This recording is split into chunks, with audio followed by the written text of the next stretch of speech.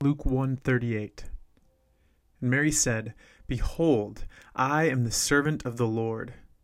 Let it be to me according to your word." And the angel departed from her. This is the last verse of our section here in Luke chapter 1. Just a note that we will be returning to the Psalms after this verse in Luke. So in tomorrow's podcast, we'll be back in Psalm 8, verse 1. And that's season 1. If you use the seasons on Apple Podcasts, we're going to be leaving season 6 and returning to season 1 in Psalm chapter 8, or Psalm number 8. And so here in verse 38, we have the closing of our scene that runs from verse 26 to 38. And it's all about the birth of Jesus being announced, foretold to Mary. And so the final conclusion here is Mary's response to everything that the angel has said to her. And this is a response of faith. It's a response of humility. It's a response of trust. And it's a response that all of us should seek to emulate in our lives.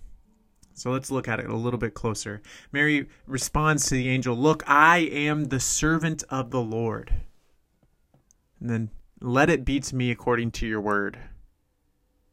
And so the implication of being God's servant is that we would consent and invite God to do his will in our lives. Again, I'll say that if we are servants of the Lord, then we will desire for his word, his will to be done in our lives. And that's exactly what Mary is saying. She's been told that she's going to conceive and bear a son. She's been told that it's going to happen it's going to happen by the Holy Spirit conceiving the child in her womb. And it's going to be like the supernatural intervention that Elizabeth received to bear John the Baptist. But the major difference we saw in verse 35 is that Jesus' birth is not by natural human means. In Luke 1:22 to 25, Zechariah returns home, and we receive the implication that he and Elizabeth conceived John by natural human means. But no, Mary is going to conceive when the Holy Spirit comes upon her and the power of the Most High overshadows her. And so this is a beautiful declaration of hope by Mary here in verse 38. Everything she's received up to this point is impossible things. It's impossible for her as a virgin to conceive and bear a son.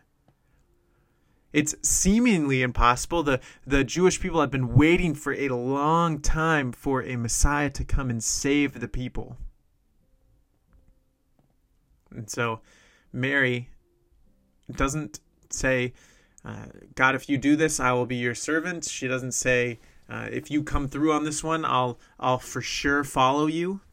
No, instead she announces right up front, "God, I am your servant. I'm full of faith. I'm full of trust. I'm full of hope. And therefore, let it be to me according to your word." And then the angel departs from her. And so the application that we can take from this text is that as servants of God, we would desire his will to be done in our lives. If we call ourselves followers of Jesus, if we have professed faith in Christ, he has saved us from our sins. He's made us new. He's given us his righteousness.